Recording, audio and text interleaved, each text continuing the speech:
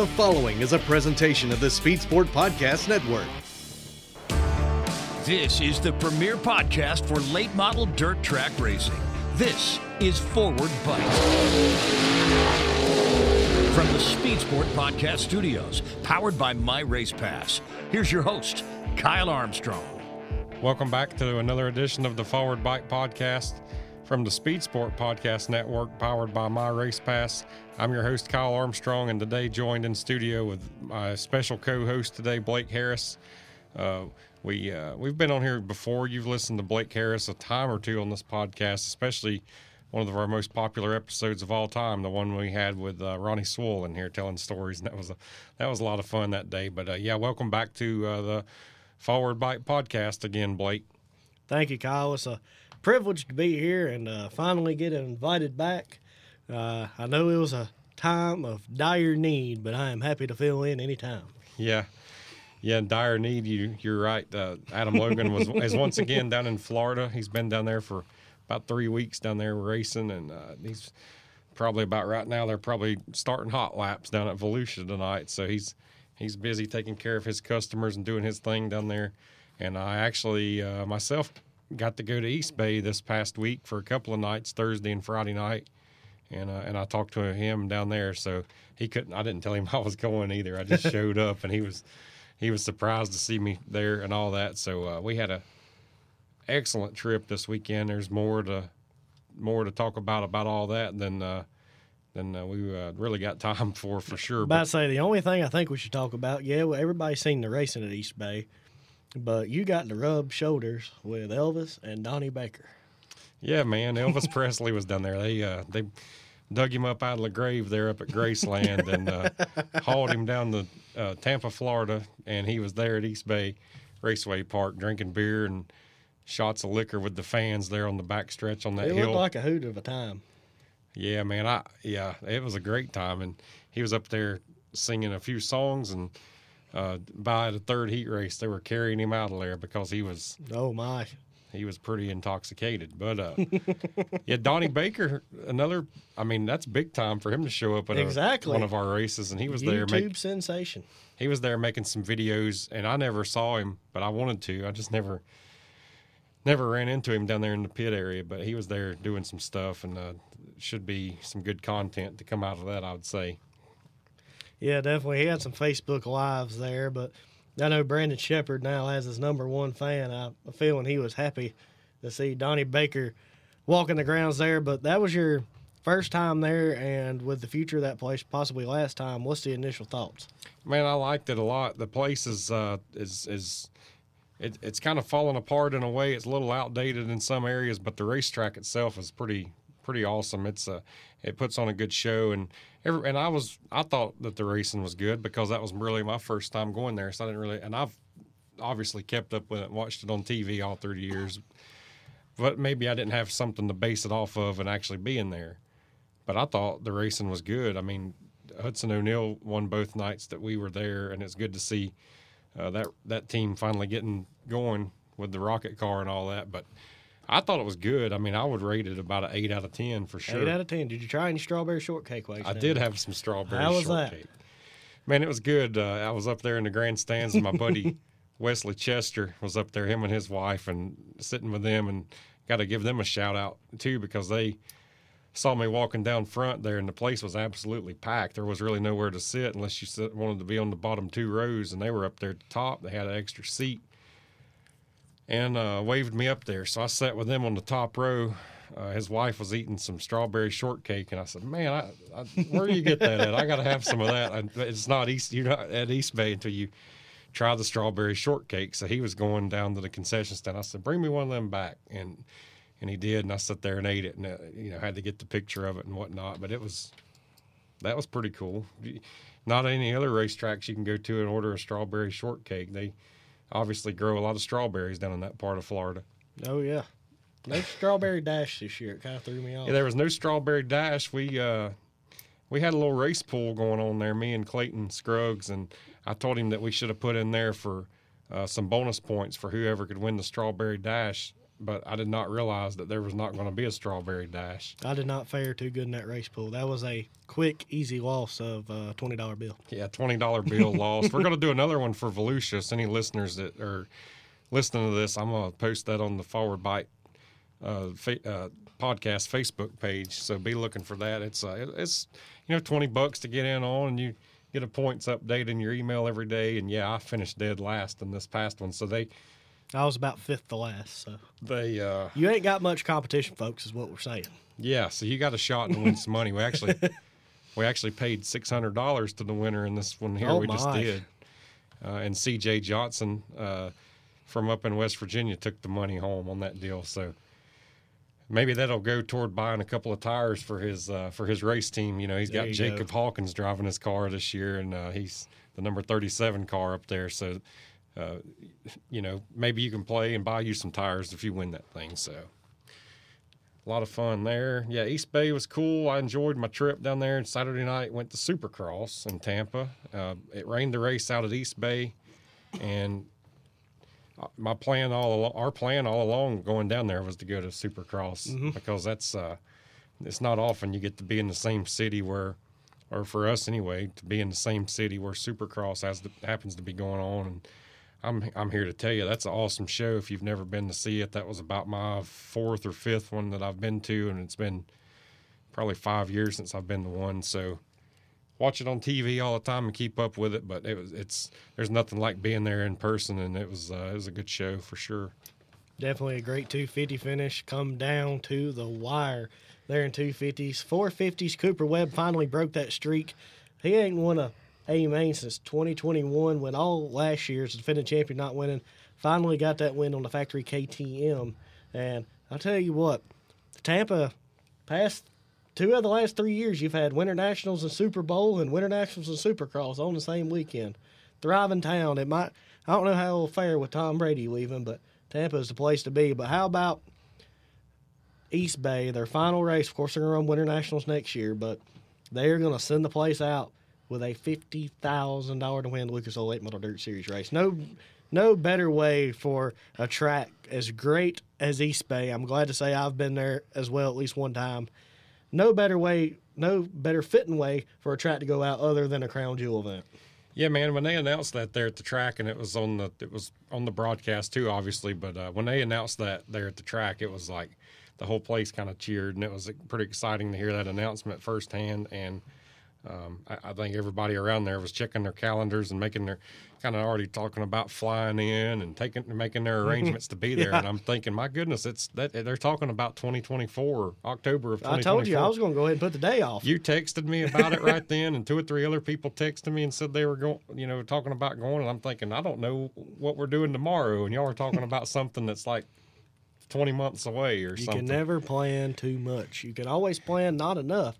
You can never plan too much. But yeah, that will be cool. And if I get around to it, I would like to obviously be in attendance that weekend, because that'll be a big deal to send that place off. But I definitely took it all in, and saw what I wanted to see with the place, and hopefully we'll get to go back for sure. And then all the guys are moved over to East Bay now, and moved from East Bay over to Volusia this week. World of Outlaws is kicking back off. They've already got started. A few nights of dirt car sanctioned races will lead into the big World of Outlaws weekend there, and kind of cap off speed weeks as far as Florida goes. It's been Rockets. It was Longhorns at Volusia, Golden Isle, and everywhere else. Rockets took back over at East Bay.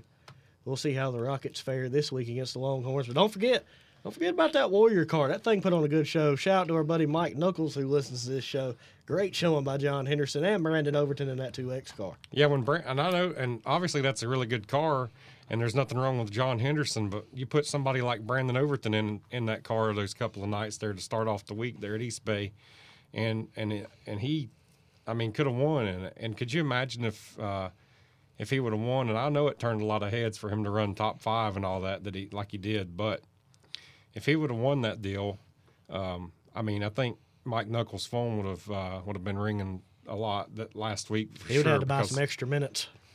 I'm a firm believer in Warrior race cars, and they've proven many a times, made some fields in the Crown Jewels and everything. But just haven't really strung anything together, and that's just Yeah. that's just a fact as far as to win some of those big races. But man, don't count them guys out at all, and they can run with the big dogs. They've got all the same technology, and they know what's going on. And for sure, like you said, shout out to Mike Knuckles for putting together a car, and also I hate that we never crossed paths with Mike. He was at East Bay those couple of nights and went to Supercross as well Saturday, but I just never ran into him there this weekend, and I'm sure we'll see each other soon. Yeah, I always hate seeing Speed Weeks go. This is the best time of the year, racing every night, anywhere you look. And this is the last week of it, but you got the 500 coming up this weekend, which culminates it all, I guess. Yeah, I hated to have to come home, to be honest with you, yesterday. I was... At least you got to go.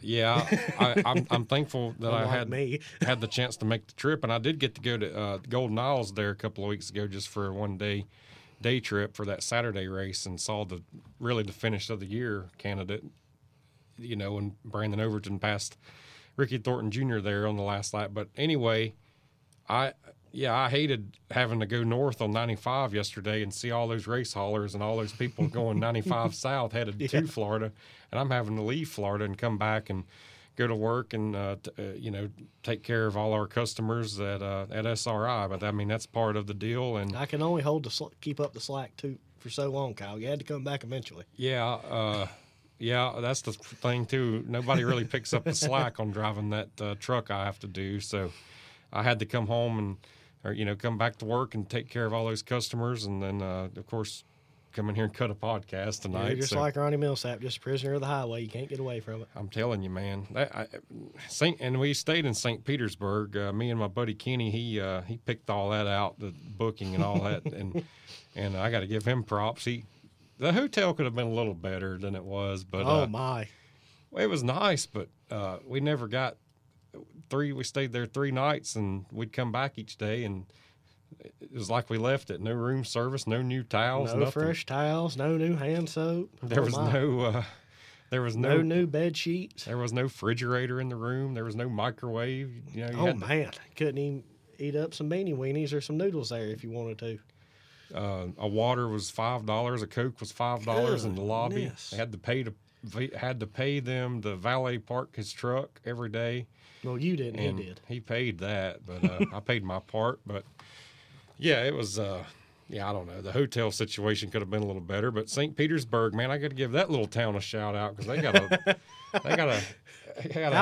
How much do you remember about St. Petersburg? Let's ask that question. No, I mean, I remember it all. We went around the block down there and drank a few beers and stuff, and they had live music at some of those places, and some really good live music, to be honest with you, and we enjoyed that for two or 3 nights of that, and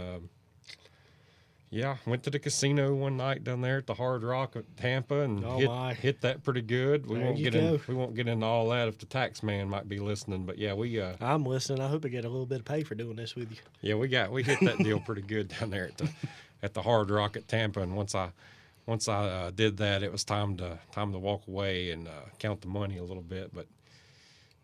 Yeah, all in all, a good weekend, the trip to Florida there, and I really, really wish I was still down there to see some racing there at Volusia this week, but it's just not in the cards this week. What you got, Blake? I don't know. Where we go from here?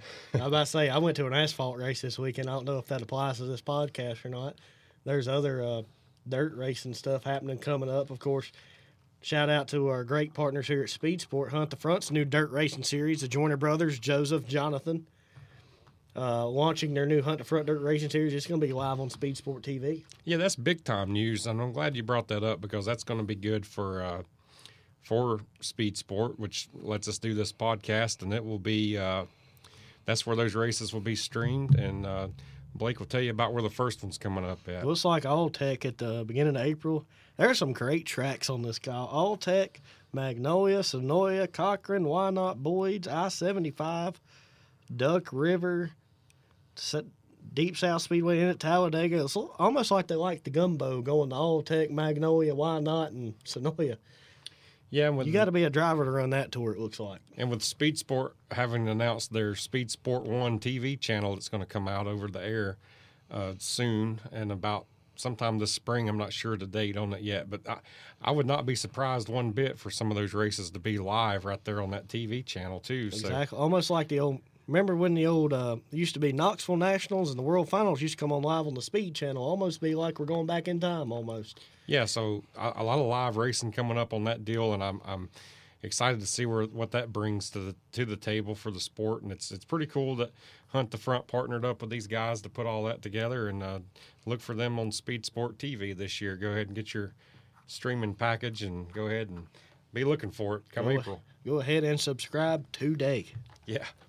Yep. So, yeah, we got a pretty cool guest coming up tonight. Blake lined this up today for us, and it's been a long time coming. I actually have thought about having him on for a long time, and it's Mike Gault, Gaffney, South Carolina, and he, of course, raced for a long time. He was the 2000 Tampa Rookie of the Year, and that was his big claim to fame there for a long time. Was it really? I wrote all these notes. I wrote all these notes now, and you're bringing out a zinger right here in front of me. He had it embroidered on his fire suit for the longest time. That's why I remember it. Come back in 2017. Oh, look at here. I'm still 2000. Have a Tampa Rookie of the Year. How about that? The year you were born. The year I was born, Mike Gault was winning Rookie of the Year. So we just bring that up, make him feel a little older. You were still in diapers, Blake, so. But Speed Weeks, I wasn't even in diapers. Wasn't even born by the time they started Speed Weeks. Born in April of 2000. So, yeah, but we're excited to talk to Mike Gault. I'm sure he's got a lot of stories to share with us, and we'll do that here next on the Forward Bike Podcast. So stay tuned. Well, listeners, in case you didn't get enough sports today, here's an ad break that'll tell you how to watch even more sports. YouTube is the new home of NFL Sunday Ticket. And if you sign up now, you'll get our lowest full season price of the year. Just go to youtube.com/Spotify offer to get $100 off NFL Sunday Ticket. Watch your favorite teams' out-of-market Sunday afternoon games, exclusively on YouTube and YouTube TV. All right, enough about sports. Go get more sports. Terms and embargoes apply. Offer ends June 6th. No refunds.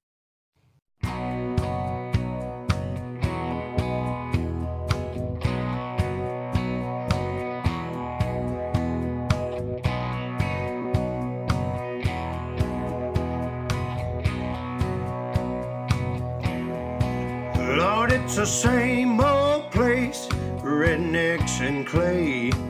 Where do we take it from here? We got fancy toter homes and new shiny cars. Ain't been a half mile in years, they wanna change. Well, my mama warned me when I went down to Gaffney. Oh, she finally got him made. He said, "Oh, Rock made it here, and we're all sure that you will. But I don't think Rock done it this way. Lord, I don't think Rock run it this way." Welcome back to the Forward Bike Podcast. Here we've got the special guest here on the Andy's Towing Hotline tonight. None other than Gaffney, South Carolina. It's Mike Gault, the son of the man that built Cherokee Speedway, the place your mama warned you about, Mr. Rock Gault. And you just heard the song there about Rock Gault leading into this interview. We're glad to bring that back a little bit. So Mike, how's it going tonight, man? Just wide open. So wide open. Elaborate on that. I know you've got your used car business and you've got your salvage yard and everything else going on. And tell us a little bit about all that here. We just we got the big salvage yard beside the speedway where we sell new and used late model and cars and trucks and 18-wheeler parts. We carry a little bit of everything. You cutting laps around the old Duval test track out there and moseying around them cars? You have to weave in and out of them now. There's so many cars sitting back there. I was going to bring this up at some point, but we're already talking about it. So a couple of years ago, me and we were down there camping at one of those races at Gaffney, and Buddy Smith was there, and Buddy had his golf cart Well, he said, come on, go for a ride here. And I got on there with Buddy, and we went all back through there. I guess we were trespassing, so I'll let you know that we were. And we went all back through there looking at that old racetrack that's back there behind Cherokee Speedway. And a lot of people may not know it's there unless they looked at it on Google Earth. But we went all back through there and had a good time seeing that again. And I actually sat on my dad's lap and steered the old van around there. Your dad let us take it back there a long time ago when they first cut that place out, and I was just a kid. But I guess that track was built for kind of for the Mike Duval driving experience there at the time, wasn't it? Well, Dad built it. He was going to maybe run it one night a week, and Cherokee on Saturday nights. But it wound up turning into a driving school more than anything. Yeah. Yep. So now it houses the junkyard right back there, and like I said, we went back in there and looked at it. But anybody listening to this, don't try that at home. The statute of limitations already went up on that. Buddy Smith might be the only person that could get away with that, though. I know, Mike, you probably had some. Did you ever have any run-ins with Buddy?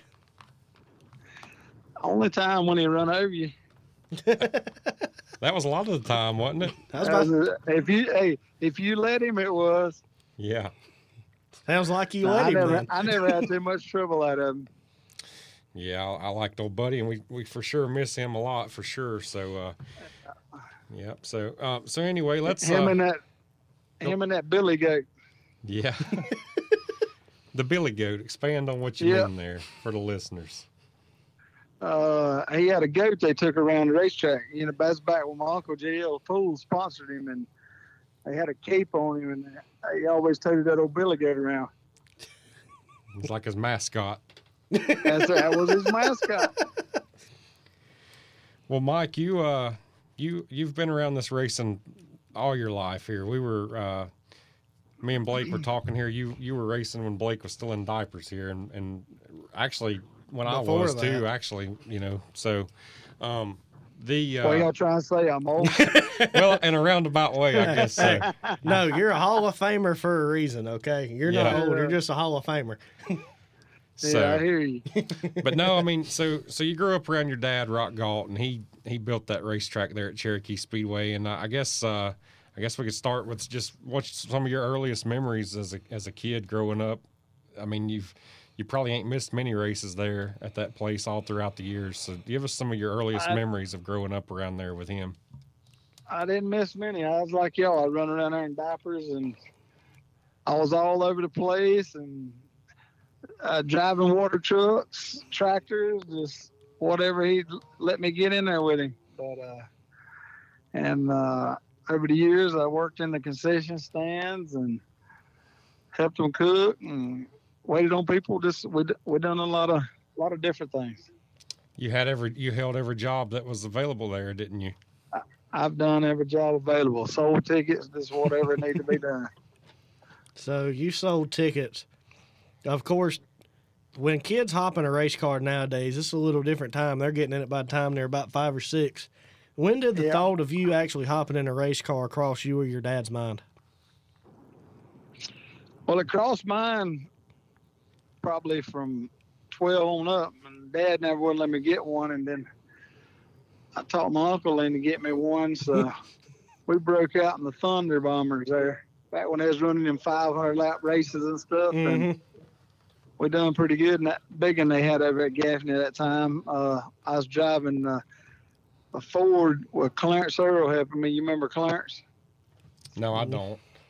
And but we've had some good times in the TNL days, especially. Was that Earl's Speed Shop?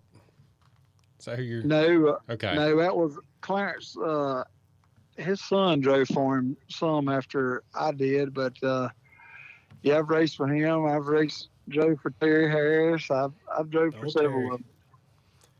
Yeah. So you run him and Terry. So you run the Bombers these long races and stuff. How did that go early on, and basically lead me up to the time you start running the TNL divisions? Because everybody said, you may agree with Super Late Models, but a lot of people say TNL was what sold the most tickets at Gaffney back in the 90s. There's no doubt. if everybody wanted to see a race, they come to watch the TNL race. So how did you get involved with running against Billy Bishop, Wally Fowler, Strawberry, and Jamie, and all them? Well, I just wind up building me a Camaro one day and got Daddy finally talked into buying me a motor, and Wayne Paris built me a motor, and that's how it started. So what made, of course, for my time, I've watched all these old videos. Of course, the personalities were one thing about that division, but what you had 8-10 different winners in a season, and Thunder and Lightning. What made that division so good and competitive back in the day? Because even a quote from Freddie Crawford, he used to run the Super Late Model. He said he even went up a division. He didn't downgrade. He upgraded a division when he left late models, went to TNL. Would you agree with that? And what made that division so good there back at Cherokee and every other track around the Carolinas? Well, it ain't like the cars nowadays. You got to be a scientist to set one up and use the shocks and all the stuff they have to go through now. Back in them days, you took what you could get out of the junkyard and beat your springs out and make the best you could out of it, and then it showed you who the driver was. Yeah, we had Ronnie Sewell on here one time, and he talked about digging parts out of the junkyard and taking it over there and racing and winning races at that time. And everybody buys these parts at the store now, and actually me and Blake sell a lot of those kind of parts that the people buy at the speed shop, and it's sort of changed a whole lot since that time. Oh yeah, we used to arch our own springs and get our ride heights where we want them and kind of do our own thing. Everybody nowadays uses a stiffer left front spring than they do a right front, so we get over on that right front. Mm-hmm. And if truth be known, I was probably the first one come out with that. We was at the shop trying to scramble one night to get ready, and we stuck the wrong spring and we stuck the right front and the left front and the left front and the right front, and we went out and skinned them that night, and we couldn't figure out what we'd done different. And then we done that several weeks in a row before everybody found out what we was doing. So that's just part of the trial and error of it. That's right, but that was more a mistake. That was error that turned into positive. Yeah, So what was that first success? Everyone remembers their first real win. Can you describe that feeling of that first win in TNL? Can you picture back and bring us back to that night? Oh yeah, my first race I won was at Riverside before they shut it down. Oh, what a great racetrack! But I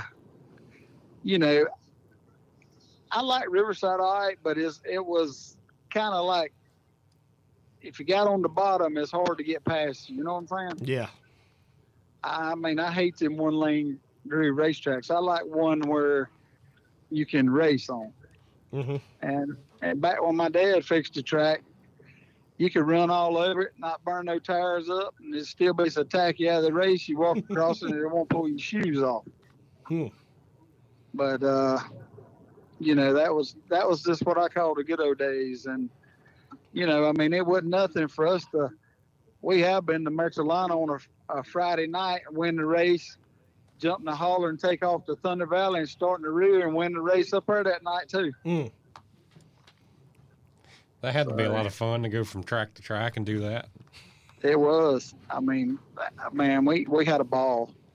I had about 5 or 6 of my buddies always went with me, and it's just like we was racing instead of out in trouble somewhere.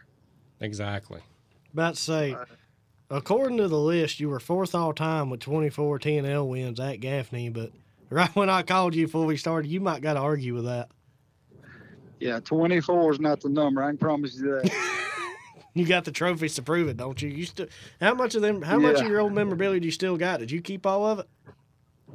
I still got all my trophies and racing uniforms and some helmets, and I still got a lot of that stuff. So you're talking about your first win there, Mike, and it brought back memory to me. I remember the tradition there at Cherokee Speedway. When a driver would win their first race there, they would get drugged through the mud a little bit. Do you Did that ever happen to you? And maybe do you recall maybe why that is the tradition? Oh yeah, well, they tried to, but I had a little more on the hand they could handle, but they sure tried it. That's bad luck if you don't get rolled. The first time I got rolled, in the mud, I won at Harris. Daddy, of course, you know Daddy, he's shorter than me. He hired some help.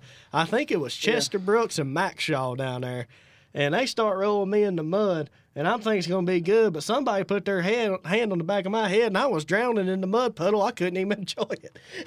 Yeah. Then you got to go to the dry cleaners and get your suit cleaned up and all that. Yeah. Spend your $50 that you won that night. That lady didn't like me that week over at Chesney Dry Cleaners. Yeah. So. I'd imagine. But there's a famous picture in the June 1998 issue of National Geographic magazine with Rambo getting drugged through the mud whenever he won his first race there at Cherokee Speedway. I'm sure you've got a copy of that, and that was pretty cool. That the National Geographic chose to do an article on Cherokee Speedway and an actual TV show there too. That had to be pretty cool there at that time. I know we might be jumping ahead, but talk about that. Yeah, it was pretty neat, and they've actually done some filming of a movie there one time and jumped the car off the backstretch over there. So I mean it's had its ups and downs, but like I said, on Saturday nights, if you want to go somewhere and have fun, everybody was at Cherokee Speedway. So I've seen it. Talking about it being on the big screen, I've seen it on Moonshiners there on Discovery Channel with Josh and Billy Bishop and all them out there racing. And so they was probably drinking some of that moonshine. They were liable to, but so Freddie Crawford, you might can agree with this. I think it was Freddie Crawford who told this. This was at Phil's back in September. I'm pretty sure you was at that reunion.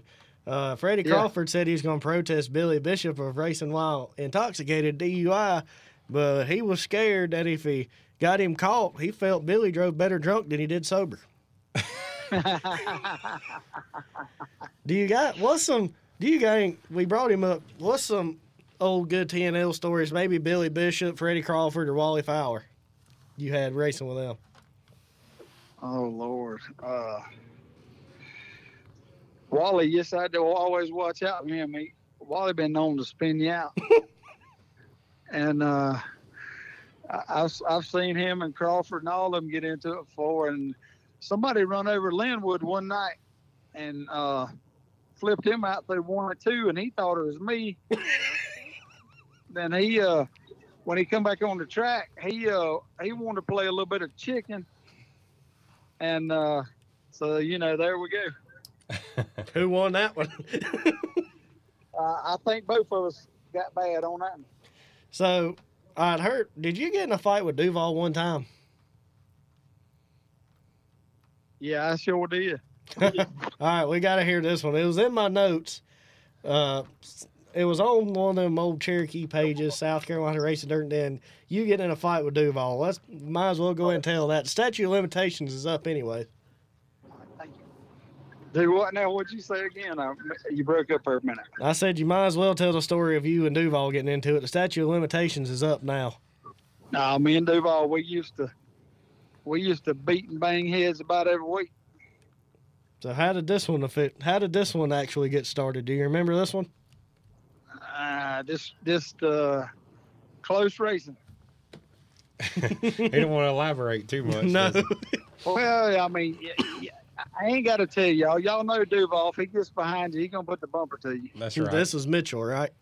Yeah, this Mitchell. So how did Mike respond to this? Did he get involved?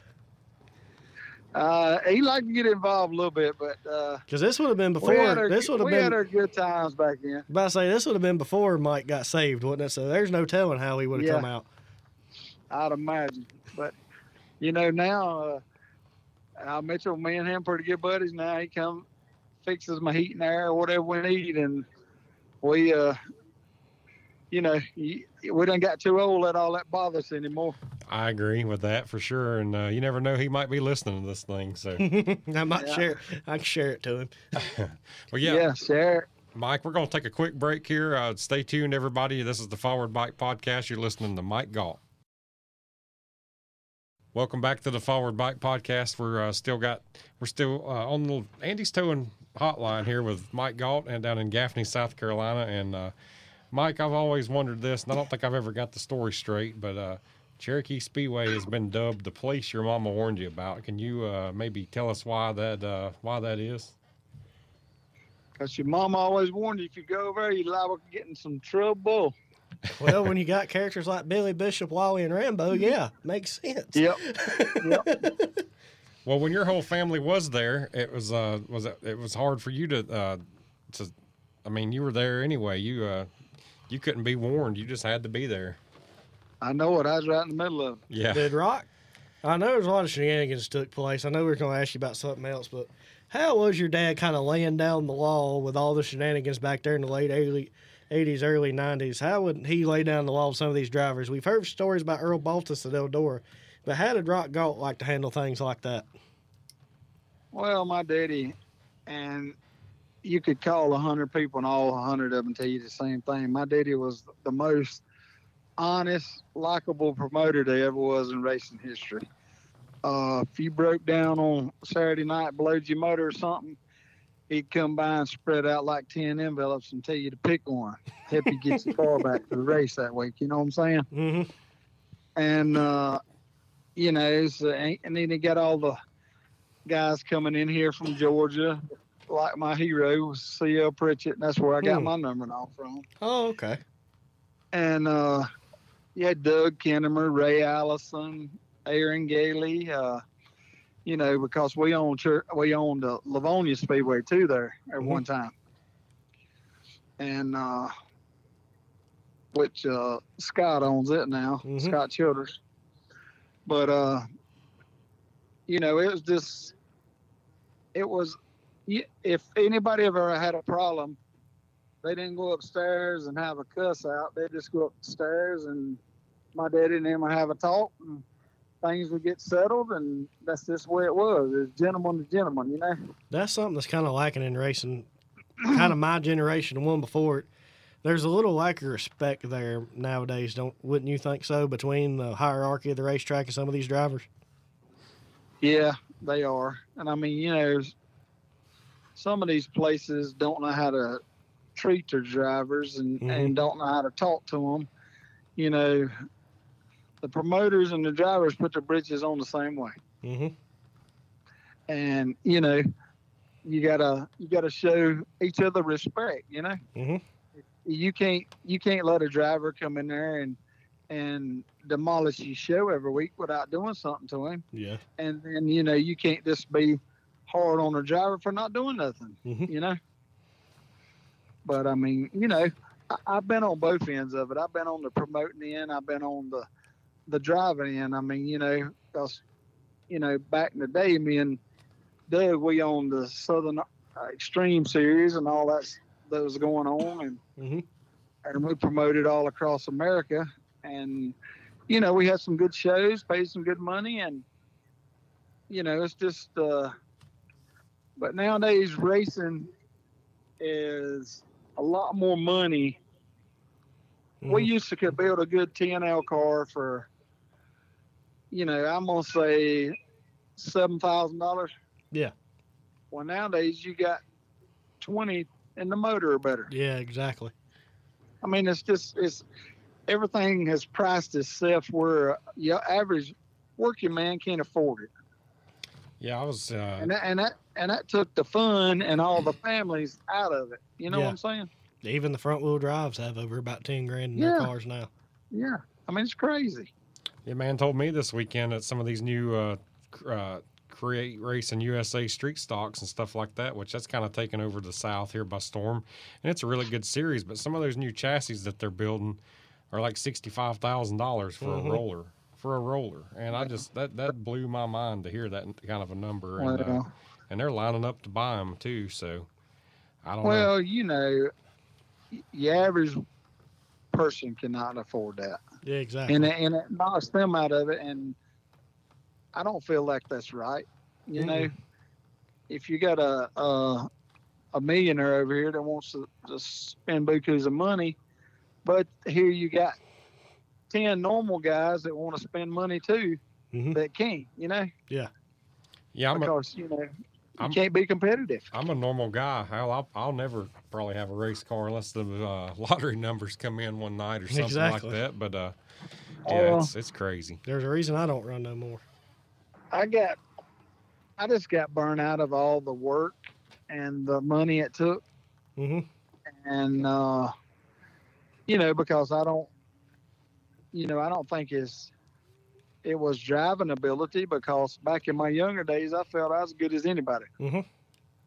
I mean, you get a little older, your sight gets a little bad and your reflexes ain't as good. But back in the younger days, I could hang with the best of them.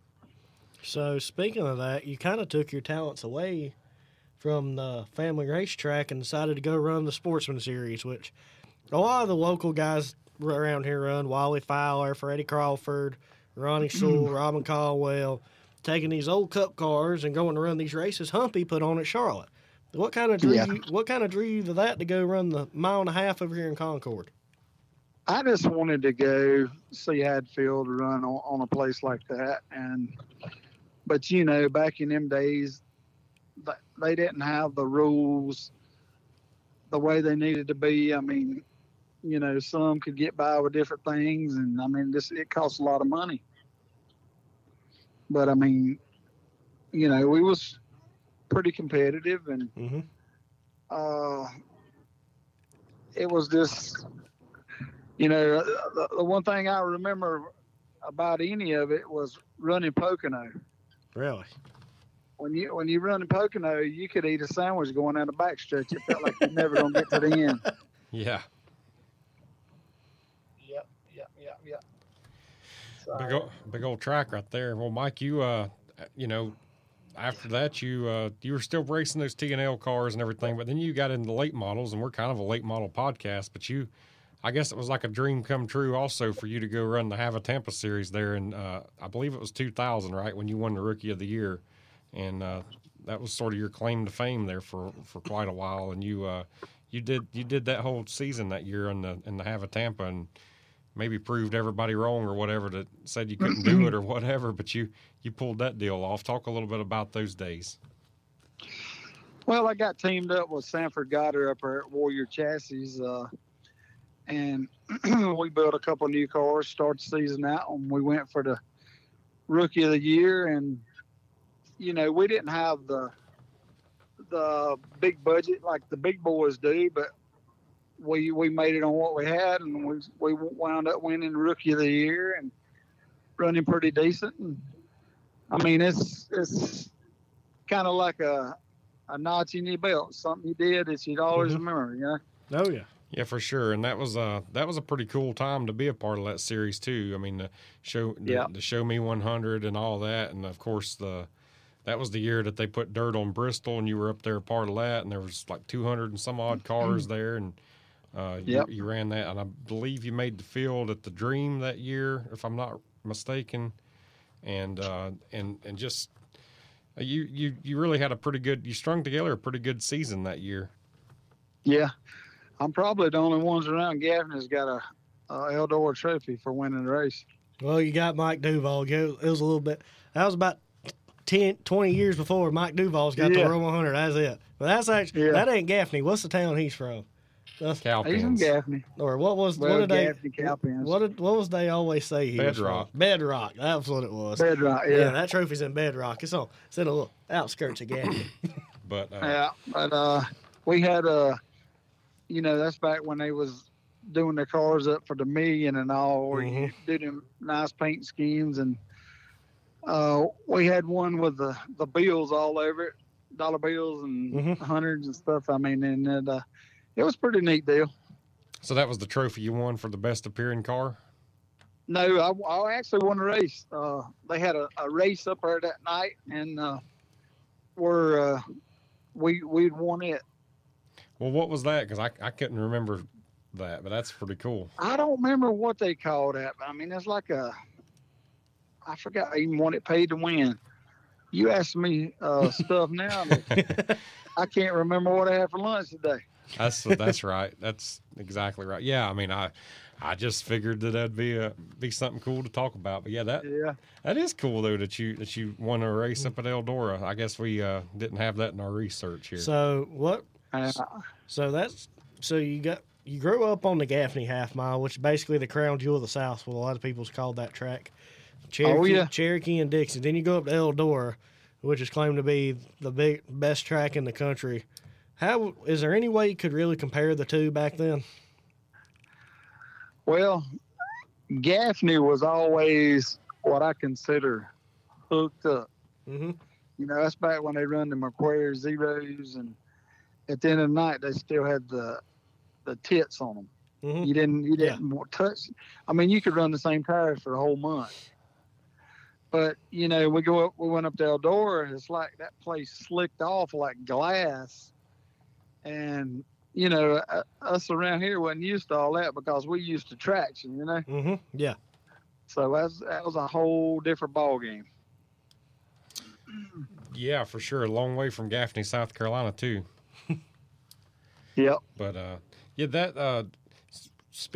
talking about Cherokee Speedway, the Blue Gray 100, a lot of the people consider it a crown jewel, especially if you're from the South. A lot of the northern people kind of laugh at that when somebody says that, but I do consider it a crown jewel in a way. I mean, it's kind of had its ups and downs over the years throughout the history, but when that race first started and it was the Blue Gray 100, it was intended for the North and the South drivers to come together at one place there at the end of the year down south, because we've got a little bit of a warmer climate than up north, and it was the Stars points battle coming down to the line there at that deal, and it was a big deal. So tell us about the history or kind of how that race came to be, because it's still going on. I believe this year's going to pay a record purse. So talk about the first Blue Gray 100.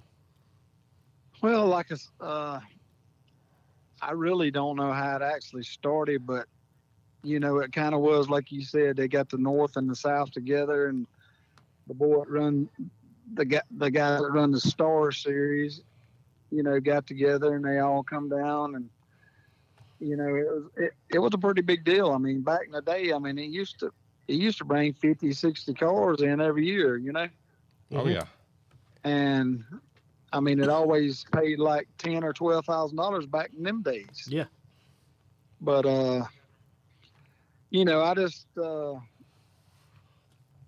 I think one of the things that Gaffney needed was that race like I put on for my dad. Yeah. Me and Scott and Tony. Oh, yeah. Paid $40,000. That's the most Gaffney has ever paid in the history. Mm-hmm.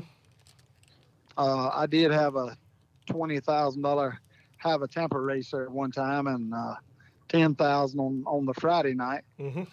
But you know, the $40,000 was the breaking of the iceberg, I reckon. Yeah, that was pretty cool. That was a couple of years ago, and that was and Brandon Overton won that race, if I'm not mistaken. Mm-hmm. He's won. He did? I'm pretty sure he's won every one, ain't he? He's won all three now. Probably so. I'm thinking he's won all three. But before I want to get into the future here, we got about a minute and a half left in this segment. Next, I want to tap into the future, but I got one question for you, Mike, as we're on the Blue Gray. 2000 Blue Gray 100. Did you have anything for Freddie? Because I know you run second. Do you think you had a chance at Freddie? At Gaffney or Thunder Valley? At Gaffney, 2000 Blue Gray 100. You run second to Freddie Smith. Yeah, I had something until his guys told him to get high. You got three top fives and 7 top tens in the Blue Gray 100. That's not too bad there, Mike. Yeah. That's the thing about me. I never did qualify good, but if it's a long race, I was always there. So while we're on that topic about the Blue Gray 100, I reached out to your friend there, Dwayne Goins, tonight to let him know we were going to talk to you on the podcast, and he told me to ask this, and I don't know what year he's talking about. I'm just going to kind of read it here from. So he says, it was the Blue Gray 100, and everybody was blowing and changing one tire. You pitted for a tire, and Dwayne was standing there yelling, "Get 2," and you did, went to the front on the restart. Then he wants me to ask you what happened in turn 1 after taking the white flag. Do you remember all that? Because I don't know if I do. I don't remember, to be honest. It could be one of them things. I love Dwayne to death, but sometimes you got to pick out what's fact and what is filler. You never know. Yeah. Well, man, I was hoping to get a good story out of that. I think when we come in, I think I got 3 tires. Yeah. Yeah. That's usually the hot tip, and that's what I really enjoy about that race still being 100 laps. And I hope this new promoter or whatever they got coming on here this year, and I hope maybe he hears me say this, but don't count the caution laps, and it needs to be 100 laps, and tires need to become a factor, because that was what makes that race exciting to me. Valid point. And so that's it's just you got to take some extra tires and have them ready to go for that race, because you're going to change them at about lap 50 or 60 if you want to win it. That's the strategy. So, well, Mike, we're going to take a quick break here on the Forward Bike Podcast and come back and wrap this thing up after this. All right, welcome back here to the Forward Bike Podcast. We're still with Mike Gault here on the Andy's Towing Hotline, and Mike's been sharing us some good stories tonight. And one of them we were cutting up with during that commercial break was about the time you grew wings there in Turn 3 at Lancaster Motor Speedway during the 2012 Carolina Crown. You must have drunk a Red Bull. Do what now? You must have drunk a Red Bull, like you said. It gave you some wings. Yeah. Nah, they told me they wanted to try out that new Boeing 747. So when I hit the buttons, she took off. That was a wild deal. I mean, if anybody's listening to this and don't know what we're talking about, there's actually a video you can go on YouTube and find. But you went into Turn 3 that night and just sailed over the wall out into the pine trees. And luckily there were pine trees and not oak trees and stuff to hit, because you kind of just mowed through them to come to a stop out there. Yeah. They never did pay me for cutting that putwood for them. Yeah. Didn't you? A lot of people flew out of Gaffney there. It was out of the lights and into the nights. But going out of Lancaster, of course, the long straightaways, what really happened? You just get too high? Or basically take us down the back straightaway of the Lancaster Super Stretch going into that? What happened was we got down there and there was so much berm done built up on the wall. And I was running close to the wall anyway, the high side. And my right rear tire caught that berm, and it just shot me straight up. Only thing that touched the whole wall was the torque arm bar on the car. Goodness. You drove that thing back to the pits, didn't you? No, we hooked it to the wrecker. We didn't. We wanted to make sure that the motor wasn't messed up before we messed with it too much. Mm-hmm. I was down there at that race, sitting in those stands there in Turn 4, and I saw it all. Like, I was like, I had to pick my jaw up off the ground. I couldn't believe what I just saw, and I obviously was hoping you was okay. But initially, I don't know if I realized that was you that did that. But that was that was a wild crash that you made the highlight reels that'll live on forever, Mike. Oh yeah. My crew didn't know what happened. They turned around and they looked and they couldn't find me. And you hear Dwayne on the loudspeaker, out of the lights and into the night. There it is. That's the famous line right there. Yeah. He's out of here. He's out of here. He's out of here. That was a thing at Gaffney. Dwayne and Walter Faulkner got to say that a lot there at Gaffney, especially Turn 3, almost down there by the water tower. I think you did a better Ed Basie impression than Ed Basie did. Oh, yeah.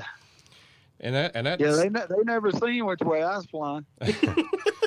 Yeah, that brings up another topic. I remember in the 90s at Cherokee Speedway, one year they'd put a wall up down in turns 1 and 2, and then too many people would tear their car up. By the end of the season, they'd take the wall down, and then about another year or two later, they'd put up a wall in turn 1 and 2. Do you remember all that craziness? Am I accurate with that? I really don't remember a lot. I always remembered there not being no wall there, and then when you went over the bank, you just went up there towards the salvage yard and turned around and come back and got on the track. Yeah, it seems like maybe it was like 1997 or something for the first part of the season. They put up a concrete wall around there, and then by about April or May, everybody had tore their car up, and the car count was down a little bit, so they took the wall back down because it was easier for them to go down over the bank, like you said, and drive back on the track. But when they got into that wall, they'd tear up their car. So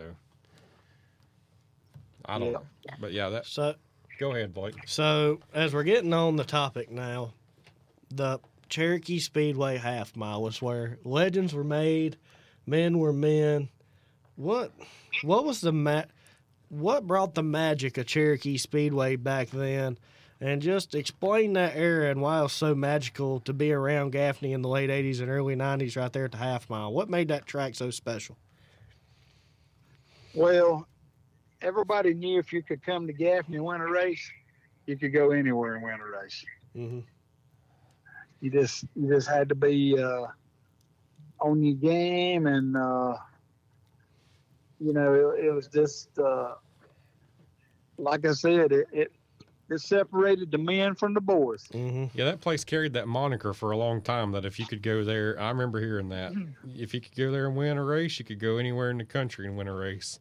And and really, since they've shortened it, I'm not so sure if that's the truth anymore or not. Because, well, I don't know what reason that would be, but I think back then it was the real deal for sure. It was an intimidating track for a lot of guys. Yeah, it was a 5/8 mile around the top. Mm-hmm. But my dad even had some guys come up here from Georgia, and at a race they'd come up to him and say, Mr. Gault said, I like you and I love this place, but it's just too fast for me, and they never would come back. So, a lot of people, there's a lot of race fans out here. Of course, they love the Cherokee half mile, and they don't think it's great since it left. But in my opinion, in your opinion, because you was around, do you think the half mile would work nowadays in today's times of racing? Oh yeah. You think it would? Yeah. I mean, I think so too. I miss it, and I hated when they cut it down like that. And I don't know if there is ever any going back at this point. I think it just is what it is. But but I certainly miss it, and that was just an era of our time and life that we got to enjoy if we did. And it's in the history books, I guess. Well, they say it.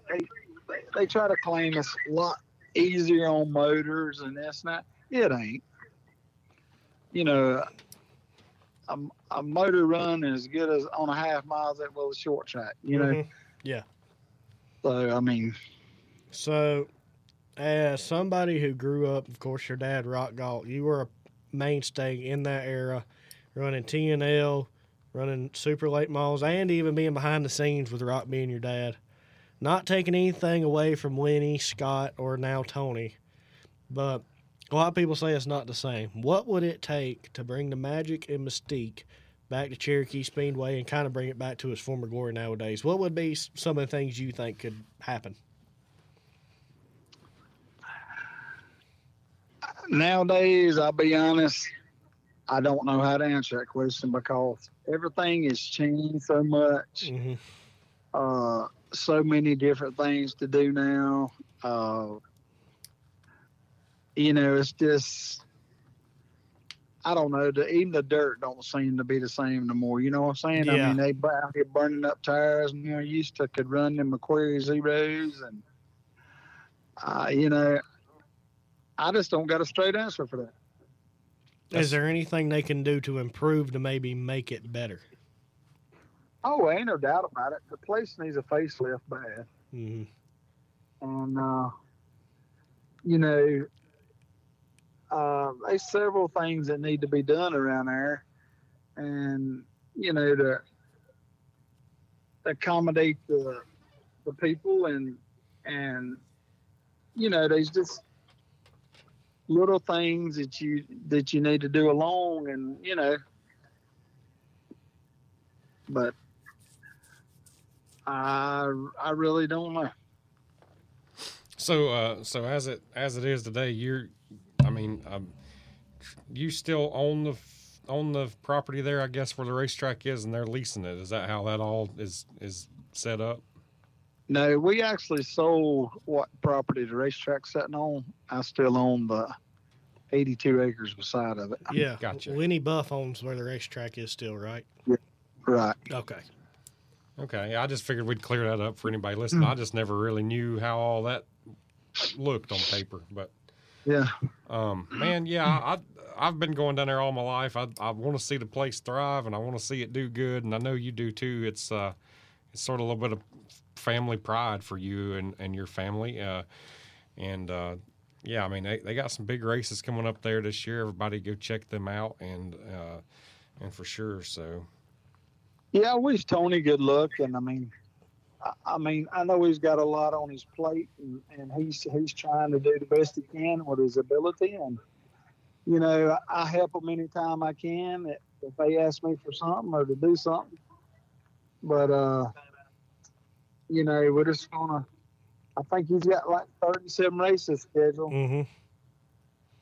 So, of course, we'll see what happens, I reckon. Of course, Lucas and World of Outlaw not coming back is really something that grabbed a lot of the fans' attention, really not liking it. But do you think we're in a step in the right direction? Of course, we got 4 10,000 to win races for XR at least. There's some Carolina Clash races, and we also got March Madness and the Blue Gray paying both 20,000 to win. Do you think we're going in a step in the right direction to possibly bring Cherokee back to a top of the name household name? I think so, but the way I feel about Lucas and World Outlaws, they forget where they forget where they come from. You know? Yeah. I mean, we was running them races before they ever had all these other big tracks and paying all this big money and all. Mm-hmm. It's kind of like forgetting where your home was, Well, Tazewell said the same thing 2 years ago when they dropped him, so I completely understand where you're coming from. Yeah, but, they do got some good followers and some they don't. But like I said, I hope several of the guys don't follow them. Just so they can go run where they're paying big money and stuff. Mm-hmm. And if you'll notice in the last year, they ain't had all the followers they normally had. Mm-hmm. But, I look at it like this. If you've had a track that's been with you for the past 15, 20 years, mm-hmm. I think it's wrong to cut them out. Yeah. So that brings up the last question I was going to ask you, although the Kyle had left. But we've seen all these series pop up. We got Clash, Ultimate. There's some other series around here, I guess. And so on and so forth. Yeah. Because another thing we talked about TNL, but the super late models, Mike or yourself, Duval, Ricky Weeks, Rambo, Jeff Cook. You had Jarborough there late in the game, John Pursley, Johnny Pursley, Jeremy Clements. All these people that used to run weekly at Gaffney. Could there ever be a track around, not even Gaffney, a track in the Carolinas that could possibly host weekly super racing, or is that too far gone now? I don't know, because nowadays it takes so much money to run supers. Mm-hmm. See, it didn't take that much money back when my dad run it, but he paid $2,000 to win every week. Mm-hmm. I mean, and that's a lot of money back in that day. You know what I'm saying? Oh yeah. And nowadays that'd be like paying $10,000 a week. Exactly. I mean, because $2,000 you can't buy the tires. No. And I mean, these tire companies have let all that get out of hand. They can't nobody afford $250 a tire to go racing. Mm-hmm. 257 is what I sold a 21 for today. I mean, wow. Unless you got mega bucks, and I mean, it goes back to your blue collar people. Yep. Everybody, I would rather have 10 families racing than 2 multimillionaires. Mm-hmm. Yeah. I mean, you know what I'm saying? I mean, and it's I don't know, it's racing all the way up to NASCAR is outpriced itself. Oh yeah. Outdid itself, and it's going to take it's going to take a lot to tone it back down where it needs to be. I've got another question for you then, because me and Kyle, you're around 31, I'm 22. Mike, I'm not trying to call you old, but let's say by the time I hit possibly Freddie Smith's age, up there, late 60s, early 70s, how do you think local short track racing will be by the time me and Kyle hit that age compared to what y'all got to grow up in and live through? That's a cool question. Well, I'm going to be honest with you. If you got a track left around, it'll be wonderful. Mm-hmm.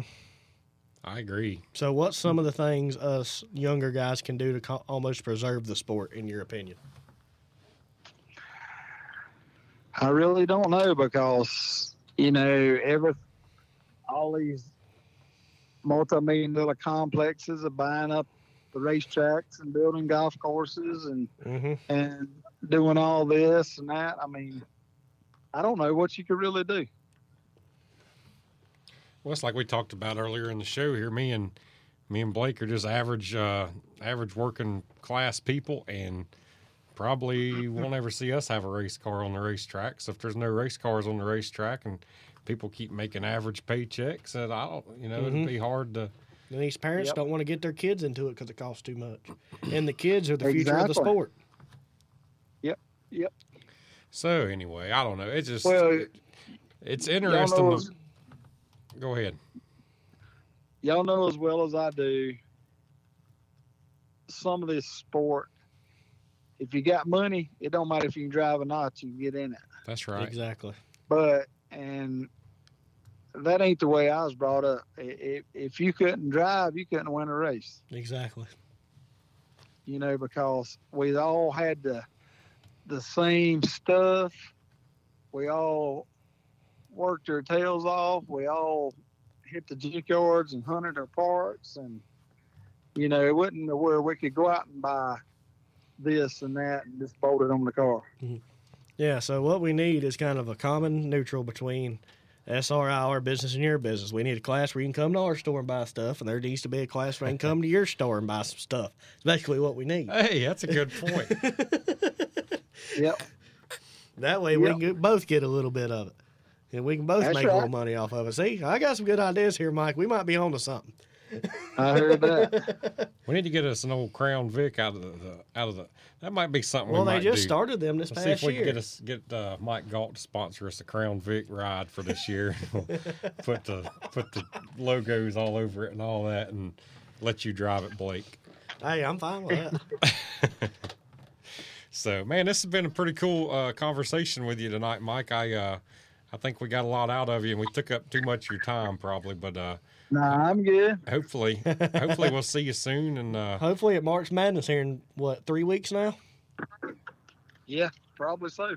Yeah, we'll see you soon, Mike. And like I say, I appreciate you doing this, and wish you the most of success with your business ventures and everything. And like I said, we'll see you at the racetrack soon, man. Well, that'd be good. And it's weird because I have helped some of the 4-cylinder guys. They come down there, run the 4-cylinders, and they break a spindle or something. They want to come up there in the junkyard and get them one and get through tonight. Salvage City's right there on the hill beside them. So if they ever need something, they just call me. There you go. There you go. The big phone number's on the sign. Yeah, I know. I've been out racing before, needed something, had to call around, get a few places to help me out. So. Absolutely. Well, I can hear the wind chimes blowing in the background, and that'll be a good way to end this one. That was another episode of the Forward Bike Podcast in the books for this week. We'll try to cook up something else and come back and talk to you again next week. I'd like to thank Mike Gault for doing that, especially last minute, and we got a lot of cool stuff out of him. And thank Blake Harris for being here again tonight. Anytime, buddy. I'm Kyle Armstrong. We'll see you next time. Tell me one more time just so I'll understand. Are you sure Rock done it this way? Lord, I don't think Rock done it this way.